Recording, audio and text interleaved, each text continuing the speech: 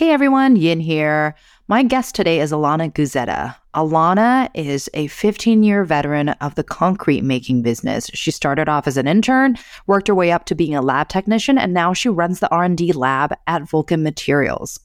Alana has both a bachelor's and master's of civil engineering, and in this episode, we get into the history of cement and how new technologies are disrupting a thousands-of-year-old industry dating back to the 4th century BC, and what the heck a R&D lab manager does at a concrete making company. We learn a lot from Alana, but before we get started... I'm Cody Sims. I'm Yin Liu. And I'm Jason Jacobs, and welcome to My Climate Journey. This show is a growing body of knowledge focused on climate change and potential solutions. In this podcast, we traverse disciplines, industries, and opinions to better understand and make sense of the formidable problem of climate change and all the ways people like you and I can help. And with that, Alana, welcome to the show. Thank you. All right. So the context here for us getting connected is I put an ask out there to Twitter and to our MCJ community to talk to someone who is an expert in concrete and someone who works kind of on the ground level in a concrete plant. And two community members, Riley O'Hara and Mike Carter-Conine, reached out and said, if you're going to talk to anyone, you should talk to Alana Guzzetta. So overwhelmingly, your name was floated to the top of both of their lists. And so I'm just so excited to learn from you today. And before we get started, we should just set the stage that concrete, if you don't know, is the most consumed man-made material in the world.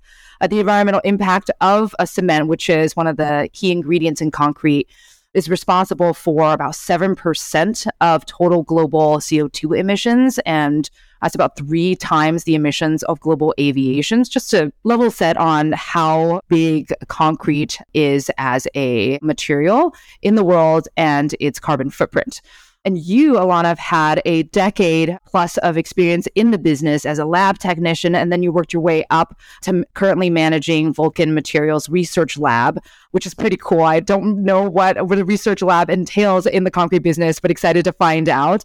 And your role has expanded, to my understanding, to include kind of exploring technologies to help with corporate sustainability goals. And you sit in this really unique position to learn and collaborate with new technologies that are coming onto the market.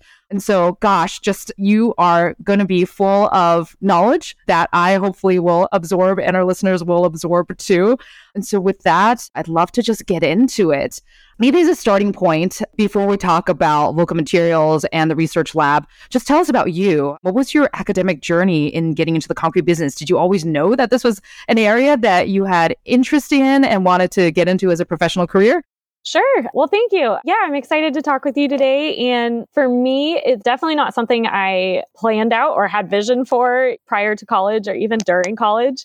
As you mentioned, I studied civil engineering at San Jose State. I'm born and raised in San Jose. I've lived here my whole life. And so when I first started with civil engineering, I did it mainly because I was interested in math and science, and I wasn't really sure what career I wanted, but I wanted to do something technical. I thought I was interested in doing structural design or something like that. I really kind of got introduced to concrete, one, because my dad is a civil engineer. He worked for a water utility, but I remember him teaching us that the sidewalk is concrete, not cement.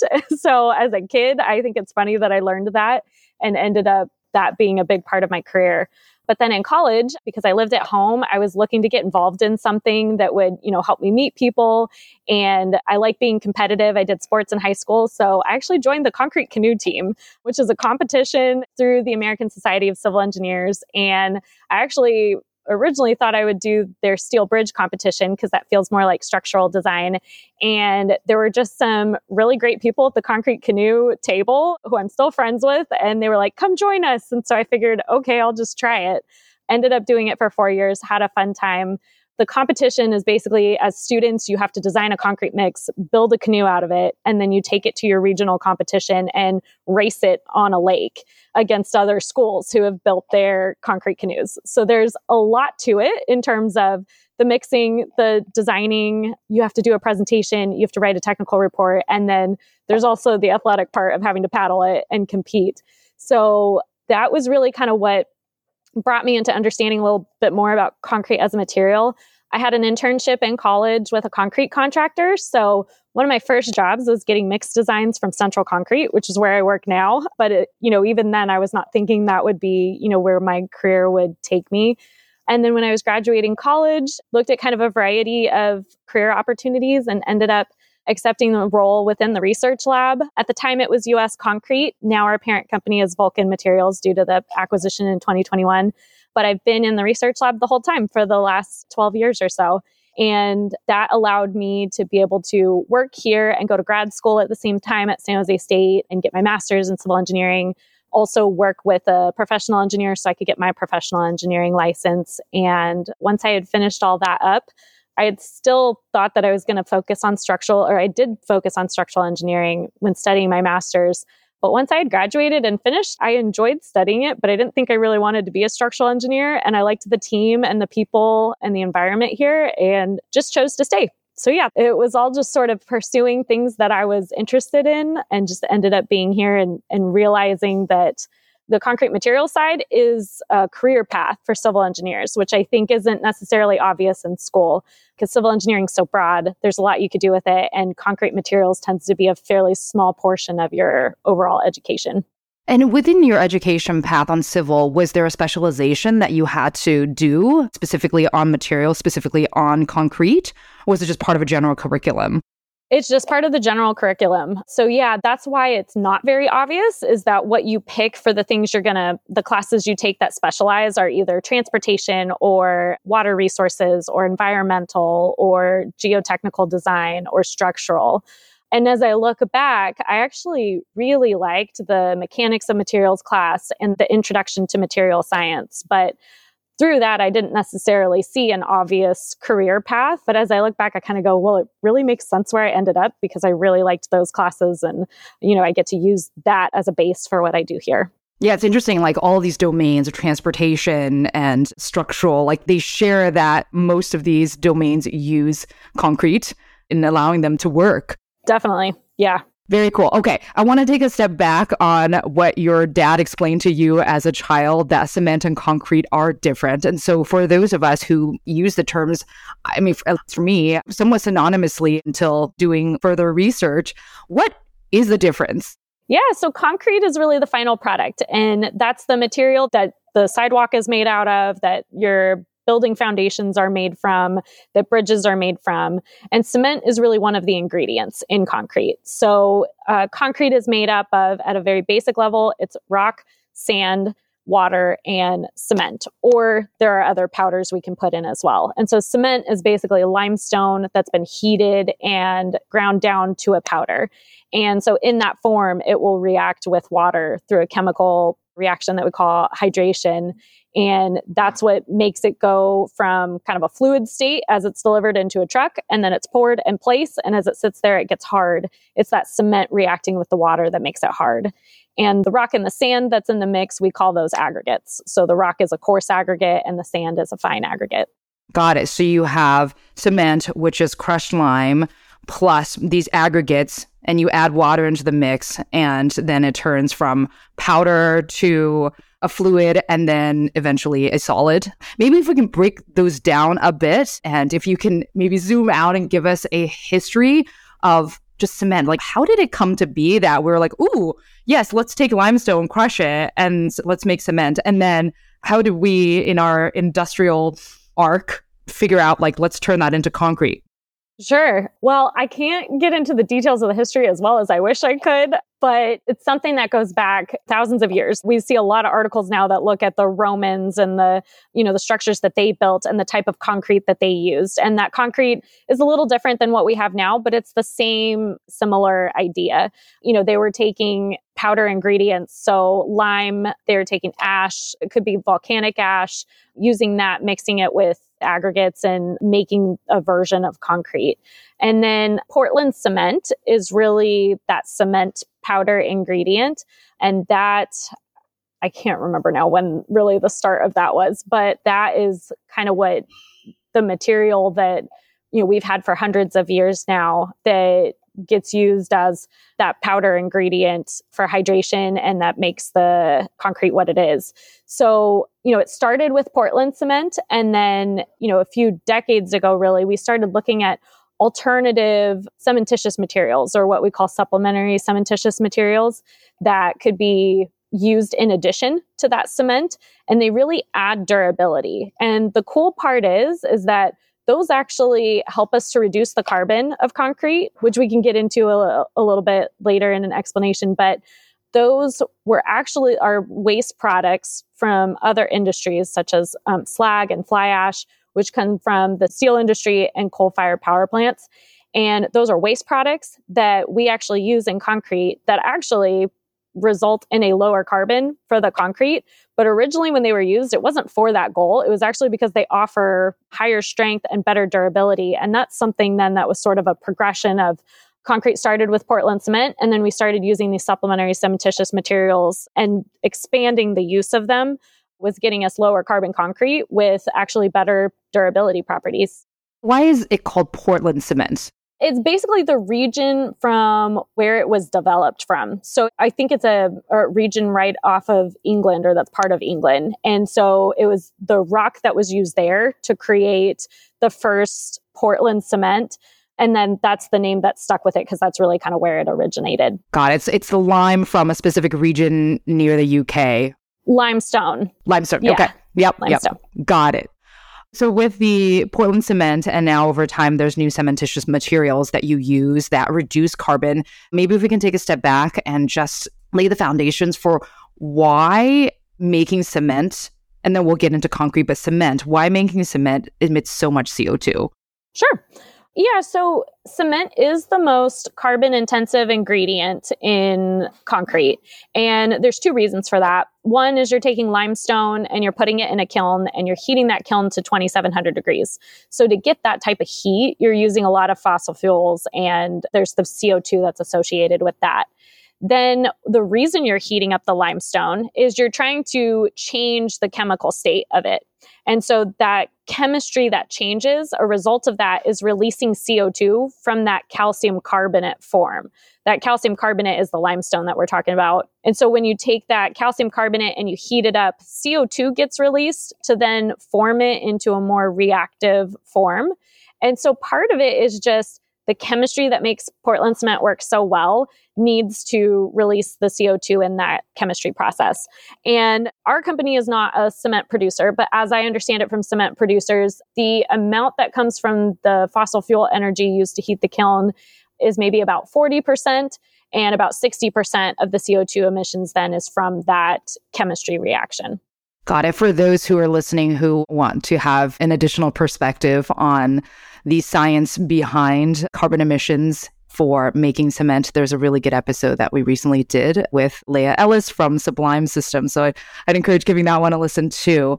So understanding the carbon emissions associated with cement, now let's turn it over to concrete. And so you take this powder that is cement and you mix it with aggregates and water. What is the additional carbon footprint added once you turn cement into concrete? Sure. So I think I'll just address that in the context of the carbon footprint of concrete, just in general, because really our Central Concrete, which is a subsidiary of Vulcan Materials, and that's actually my lab is located at their main office. They really led the way in being able to measure that and quantify that. So we quantify it using something called an environmental product declaration. We call them EPDs for short. And an EPD will show you several sustainability metrics that quantify the sustainability of a concrete mix. And the way we get that is by looking at what were the processing emissions of all the ingredients that we use. So the cement, heating it in the kiln, grinding it, that chemistry release, but also the aggregates as well, to collect and process the aggregates. And then any of the supplementary cementitious materials that we use, what went into making those materials as they are.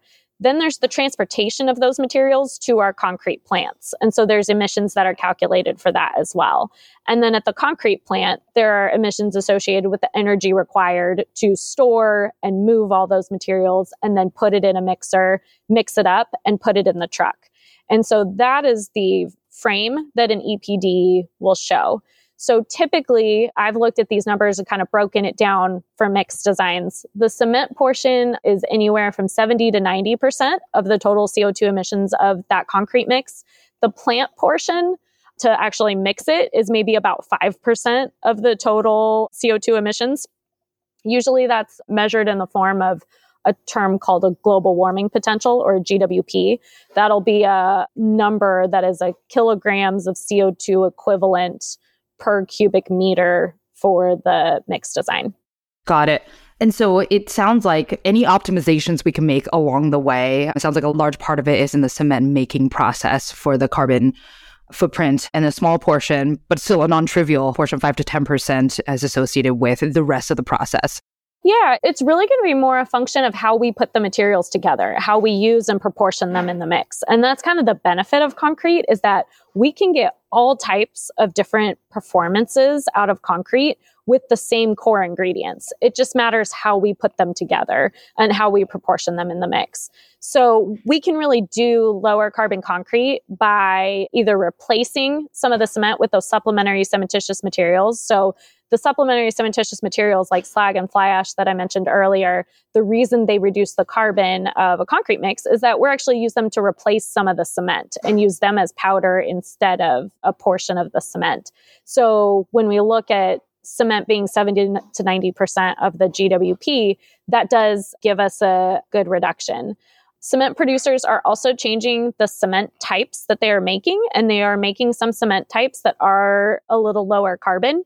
And so one example of where that's really happening in the industry right now is going from a cement that meets a certain ASTM standard, which is just a set of criteria that's physical and chemical requirements to comply with, going from that type of a standard to a different type of a standard that allows you to put more of the raw limestone into the final blend, rather than having to do as much limestone that goes through the kiln.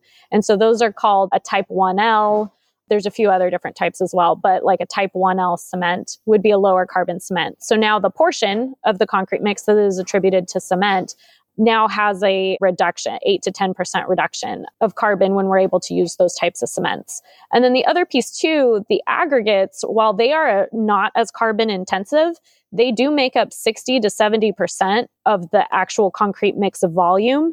So they significantly contribute to what type of performance you're going to get. And this speaks to what type of cement efficiency you can get. So there's a lot we can do with the aggregates as well in selecting ones with a geology that has a higher strength, or where there's shapes that make the mix more workable. And by how we proportion those, by which ones we select, we can also just make it so that the mix needs less cement in order to get to the strength that we need. Fascinating. I want to double click into both of those areas in terms of new technologies that you're seeing. But maybe before we do that, I'd love to understand your role and Vulcan Materials a bit more. And so can you just give us a high-level overview of Vulcan Materials, Central Concrete? You talked about those two organizations, one being the parent company, one being the subsidiary. And then how much does Vulcan Materials kind of produce in the grand scheme of global concrete making? And talk a bit more about your job specifically on a day-to-day basis. Sure. So in terms of my role and what my department does and how that fits into the company, I manage our concrete research lab. So we have various technical teams in the areas that we deliver concrete across the country. And so those are our quality assurance teams. And the quality assurance teams manage putting together all the concrete mix designs that we have available to sell to customers. They handle the technical questions. They handle testing and data that needs to be produced for those. And my team is the one team that's dedicated to kind of being separate from that everyday production and focusing on the research side of either developing new types of mixes, targeting certain types of performances, but also working with some of the companies that are out there that are developing new materials or new technologies for us to consider using. And my team is really the resource that vets that out for our company and then shares that information and works alongside our quality assurance teams to then take solutions that we want to implement and move them forward in that. So Vulcan Materials is an aggregate, concrete, and asphalt producer. So we have locations and facilities from California to the East Coast, mainly the southern part of the United States. So that means that Vulcan owns material quarries for that rock and that sand, produces that. And then we also have concrete plants in the California area, in the Virginia, DC area, and then also in Texas. And then we have asphalt plants that are scattered throughout the United States as well. And Central Concrete is the concrete producer subsidiary that we have specifically in Northern California. So that's pretty much throughout the San Francisco Bay Area and then going up towards Sacramento and Napa markets as well in Northern California. And so my research lab is actually located in San Jose at Central Concrete's main office. So while I work with all of our various concrete subsidiaries, being located right here with Central means that I usually work most closely with them. And my role here has been not only to really manage the day-to-day operations of the research lab and the projects that we're doing and collaborate with startup companies and other companies that have technologies for us to consider looking at, but to also work with the design community, with architects and engineers. And that's been a really cool way to incorporate my civil engineering background to be able to work alongside of them. Because in a normal construction sort of setup or structure, we don't usually have direct contact with the architect or the engineer. You've got the architect and the engineer, you've got a general contractor on the job, then sometimes a subcontractor that's actually placing the concrete, and that subcontractor would be buying the concrete from us. Sometimes the general contractor is the one buying the concrete, but everything goes through them. But the designers are the ones that set the specifications for the project and set certain criteria for what the concrete needs to meet.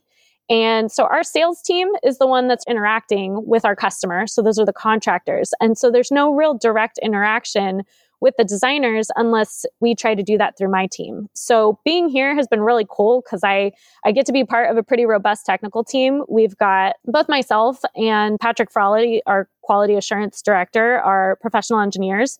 And then we also have Juan Gonzalez, who's our sustainability manager, who also has a civil engineering background. And the three of us kind of work as a technical team together in reaching out to architects and engineers, collaborating with them, letting them know what we can do on the concrete material side so that projects can really be set up knowing how they can achieve low carbon or how they can make the most of the concrete for that project.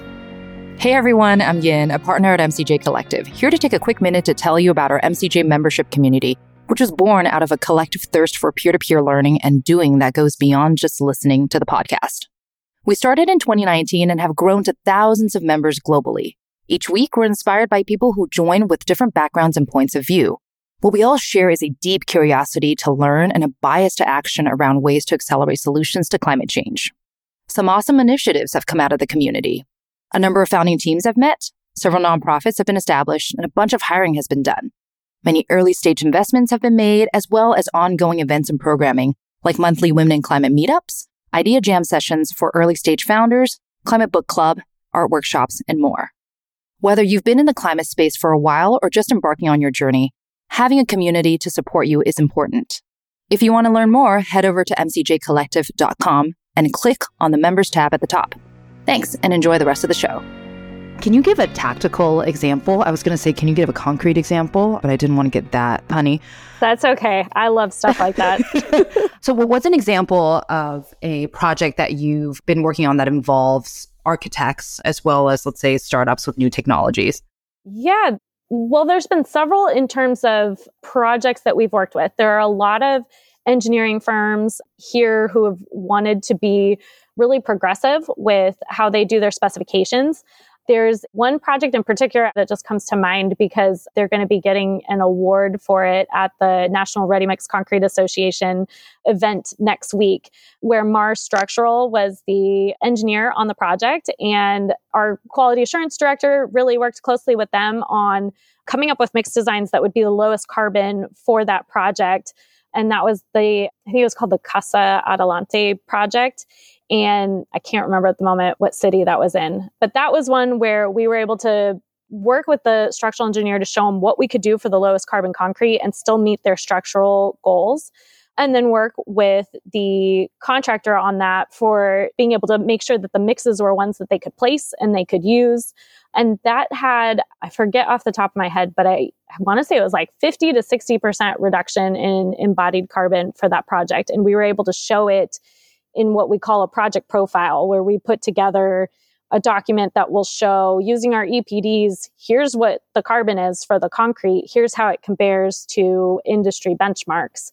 And we're able to do that really on any projects that we're working on that could be helpful at the start with the design team or even later on carrying through the project. That's so fascinating that you're in this like startup within a big company that has existed for many decades, working on a material that is so ubiquitous. It's really interesting to see the vantage point that you have and really trying to change up incumbent processes, incumbent materials to help meet sustainability goals and help address climate in a really substantial way. I wonder, is an R&D lab within a concrete materials company, like, is that the norm or is that an anomaly that is unique to Central Concrete and Vulcan Materials? And I guess also, what are your OKRs? Like, what does success look like for you and your team in a given, let's say, year? Sure. I wouldn't say it's the norm from what I've seen. So that is something I'm so grateful to have had this position and to have this opportunity, and that it was, here, located here where I was going to school. When I started, the lab had only been part of the company for about 3 or 4 years. So it was pretty new when I got started. And at this point, I've been around for over half of its life. So that's been a pretty unique experience.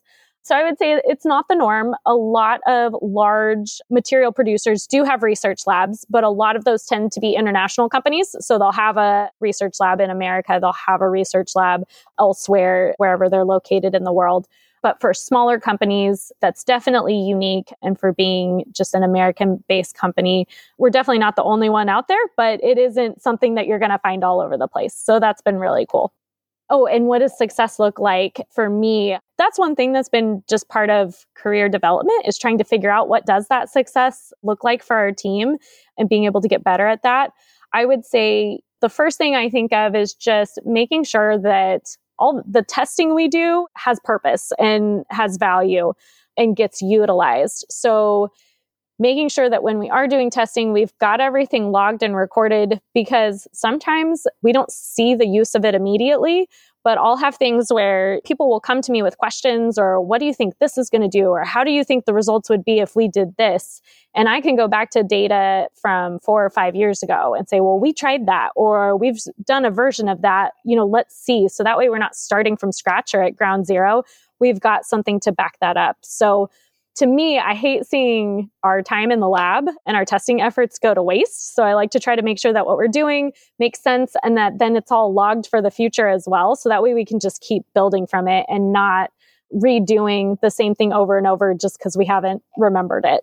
And then being available to provide technical answers for some of the questions that are out there. So that's kind of the first piece of success that I look at, is making sure that we're able to still be a resource that way. But then success also, looks like being able to take new technologies and apply them, getting them from the lab stage to the field stage, or to like a pilot stage, and then out into a production stage. And that's the part that doesn't necessarily always happen every year. That's the part that can take a long time. And that's the part that can be challenging too, is to figure out how long do you try something before maybe that's not the right answer, and when do you pivot and switch directions? That's something that I think is a challenging part of the job that I'm still learning how to do that well. And then I think also success is just also being a resource to, when there are new technologies out there, our company will be asked, hey, have you heard of this? What do you think about this? And so making sure that we're staying up to speed with what are all of those different options available. So that way, when our sales team or someone within the company gets asked that, they know they can come to me and be like, hey, have you heard about this? Have we tested this? And, I can either say yes or no, or explain why, or just have familiarity with it. And so just being an expert for the industry and for our company to be at the forefront of new technologies and leadership and innovation. I think being part of Vulcan Materials and such a big company that's existed for many decades, you're uniquely positioned to help take some of the technologies that might be at a lab or pilot stage and really think about the viability at a production or, full field stage, which is really, really neat. And one of the recent things that you all did in partnership with Heirloom and Carbon Cure. Can you talk about that a bit more? I don't want to butcher it. And so I'd love to hear kind of like what your role was in making that partnership happen. Sure. Yeah, no problem. Well, so I'll start with Carbon Cure first, because there's really two companies that were involved in that we were working with, Heirloom and Carbon Cure. And Carbon Cure is the one that we had a relationship with first. So and really when I talked about the ingredients of concrete and the ways we do lower carbon, the Carbon Cure technology is really the newest one that we're doing. And so that allows us to put recycled CO2 into concrete as an additional ingredient. So now we not only have powders, rock, sand, water, we also have recycled CO2 that goes into the concrete mix. So they developed a technology for injecting that CO2 and developed the system that would go at our plant to do that. So we now have CO2 that's taken from emitters and stored as a liquid at our plant. And then it's used as an additional ingredient into our concrete mixes. And Central Concrete has about 8 or 9 plants with that set up here in the San Francisco Bay Area. They were the first concrete ready mix producer to bring that to the San Francisco Bay Area market. We also have that on the East Coast with our Vulcan concrete supply out in the Virginia, DC area. They were also the first to bring it to that market as well. And now we've implemented it at a plant in Texas as well. So we've been working with them ever since about 2017. And so that started with my team really vetting out that technology. It was a little unique because we couldn't test it out in the lab. So we were doing that in the field at the plant. So in 2017, we were running a lot of pilots and testing to find what was the CO2 doing, to confirm the strength boost that we were getting out of it, the right dosages and combinations. And then in 2018, we signed on as a Carbon Cure customer and started permanent plant installations. So since then, Carbon Cure has developed a wash water technology. So they've now come up with a way to inject CO2 into recycled water. And this recycled water is something that we have at our plants. We handle it differently at different plants, but there's one plant in San Jose where we have a reclaimer that separates out the aggregate and this like pasty water, which would be the recycled water, and stores that in a tank that then we can use as batch water. One of the challenges with that and the controls you have to have in place is watching the specific gravity of that water and making sure that we're using a controlled amount in the mix so that we're not going to change the set time or the strength of that concrete mix. So one thing that Carbon Cure is offering is injecting CO2 into that. So now we're going to have the CO2 reacting with the water, turning into limestone and becoming permanently sequestered, the same way that it does in our concrete mix when we inject it directly in the concrete mix. And it's going to help make that water more consistent and more stable, which is going to be a helpful operational process for us. So we're piloting. My understanding is that we're the first one in the US to pilot that technology. So the timing of that was we were getting that all set up to start in January. And then Heirloom is a company that I first got connected to a couple of years ago where they said, hey, we've got a way of doing direct air capture CO2. So not necessarily sourcing it from a production emitter, just taking it straight out of the air. And so I got to meet them and work with them a couple of years ago, see their lab scale version of this, and kind of help talk through what does our industry look like? What are our needs on that side? How do we use CO2? And through that, just kept in touch on trying to figure out what's the best opportunity and how could we use their source of CO2. And so then this really just aligned with the gray water demonstration that we were doing, where we used their CO2 as the first CO2 within this gray water treatment system. So on February 1st, we had CO2 from Heirloom that had been produced through their production facility. They have a pilot located in Brisbane.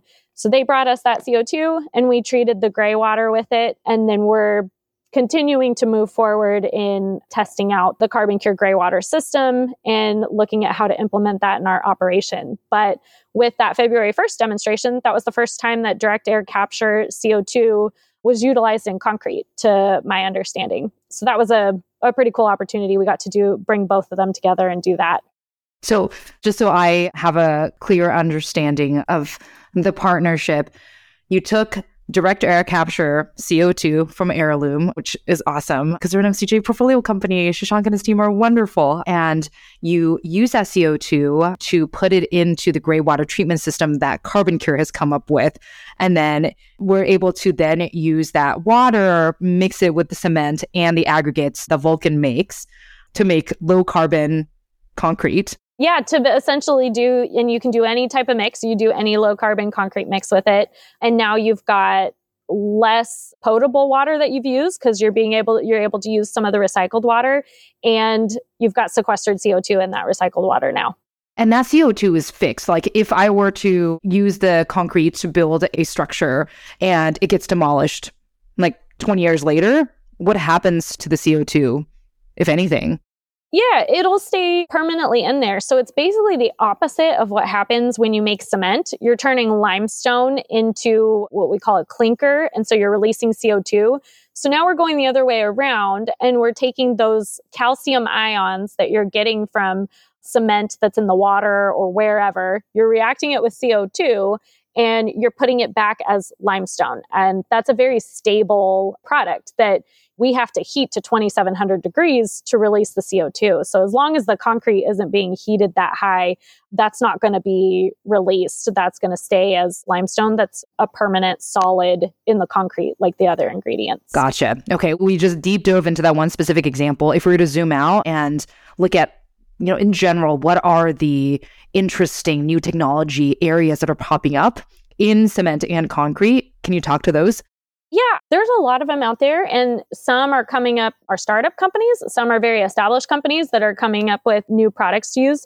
So I just sort of categorize them in a few different categories. So one I would say is that there's new cements and new cement production processes that are coming out on board that would either give us lower carbon cement or zero carbon cement, potentially even negative carbon cement.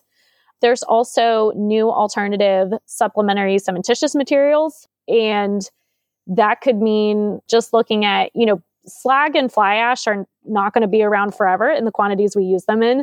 As I mentioned before, slag comes from steel manufacturing, and a lot of the steel manufacturing processes are changing that don't have that same type of waste. And then fly ash comes from burning coal at a power plant. And so that is going to become less and less available. So looking at what are the other sources such as natural pozzolans or other clays, other things that we can use out there to make concrete. There's also sequestering CO2 into an existing material that's used in concrete. So there are some treatment processes. There are ways of making calcium carbonate from CO2 that would either become a new ingredient or could treat the current rock, sand, cementitious materials that we use. There's also different waste products. Being part of the research lab, I always get samples of certain type of waste products that are like, hey, can we use this in concrete? And so that's a benefit is that, with concrete, you can sometimes use waste products from other industries as another ingredient in concrete. And with that, you always want to make sure it's adding some type of value to the concrete, not that we're just putting waste in it. And so there are various new sources of that we get to take a look at, that some have CO2 sequestering properties as a part of them. So they could really lower the carbon of the concrete mix by using them. And others are a useful way of just making sure we're using up waste and conserving, natural resources. Can you elaborate on that a little bit more? What industries are producing these new potential waste products that could get integrated into the concrete making process? So there's a few different that I think of. One is just in the concrete industry, the extra concrete that doesn't get used on projects that could be turned into recycled concrete aggregate. Some of those, there are treatment processes out there where you can actually utilize the carbonation that concrete does. When concrete sits in the environment, it will absorb CO2. And so taking advantage of that through recycled concrete aggregate and sequestering CO2 and using that. Biochar is a big topic as well. Right now, there are various sources of biochar, which could come from either wood or wastewater treatment. And through the pyrolysis process, that there are materials coming through there. There's also I'm aware of products coming from the aviation fuel industry where there are more sustainable fuels, but now new wastes that come from producing those. So trying to utilize those. Those would be the ones that come to mind at the moment. Very cool. Okay. It's great to learn about the potential more circularity in the concrete making business. I'm just curious on when we think about low carbon concrete, is that something that is like still done in the like pilot lab phase, or is that happening at full production? Yeah, can you speak to that? Sure. Yeah, I would say, low carbon concrete is definitely available, and it looks differently though throughout different parts of the country. So that's the important thing to understand, is that with concrete, one of the benefits is that it's regionally produced and regionally available, and that makes it an on-demand product that can be ordered to accommodate construction schedules with all types of different properties and performance. But then an important piece to that is that it's very regional. So not every solution is going to be right for each region or for each type of application. So it's important to work with concrete producers on figuring out what is the lowest carbon solution that can be developed for this specific application, needing these specific performances and meeting the contractor's schedule and placement requirements. And so within that, I would say, Central Concrete has really led the way in offering low carbon solutions in the San Francisco Bay Area. Low carbon solutions are definitely available out there at full production scale right now. The newer products that are going to potentially take concrete to zero carbon, that's really what's still at the lab scale right now and at small pilot scale.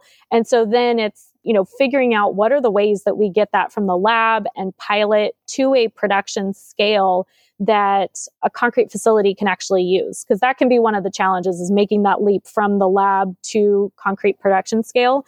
Because as you mentioned earlier, there's a lot of volume of concrete that's used. And a concrete plant needs to be able to handle all of the orders for that day and has limited storage room for all of the different materials. So how do we get a volume of these new products that's going to be able to incorporate into that current concrete production scale? Gotcha. Super helpful.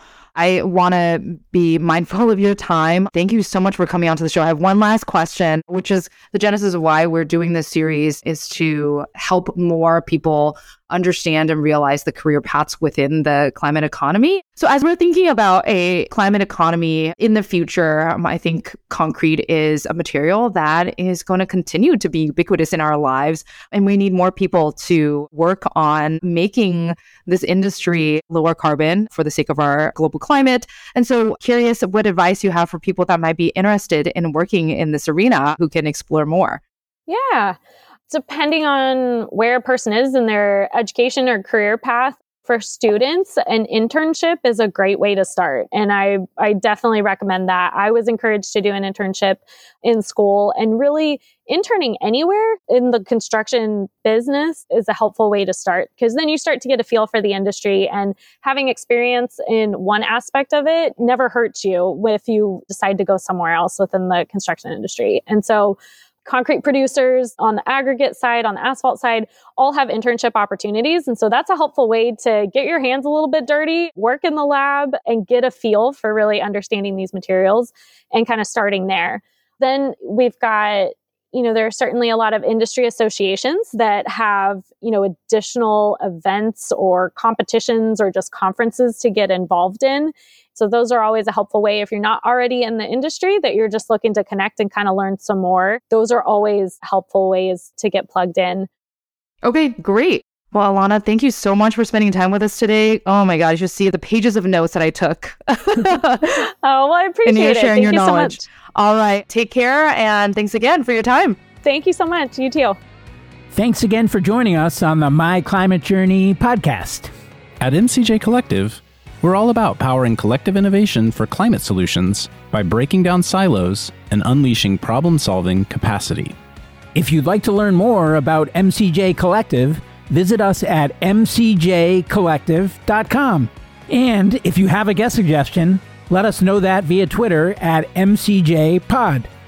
For weekly climate op-eds, jobs, community events, and investment announcements from our MCJ Venture Funds, be sure to subscribe to our newsletter on our website.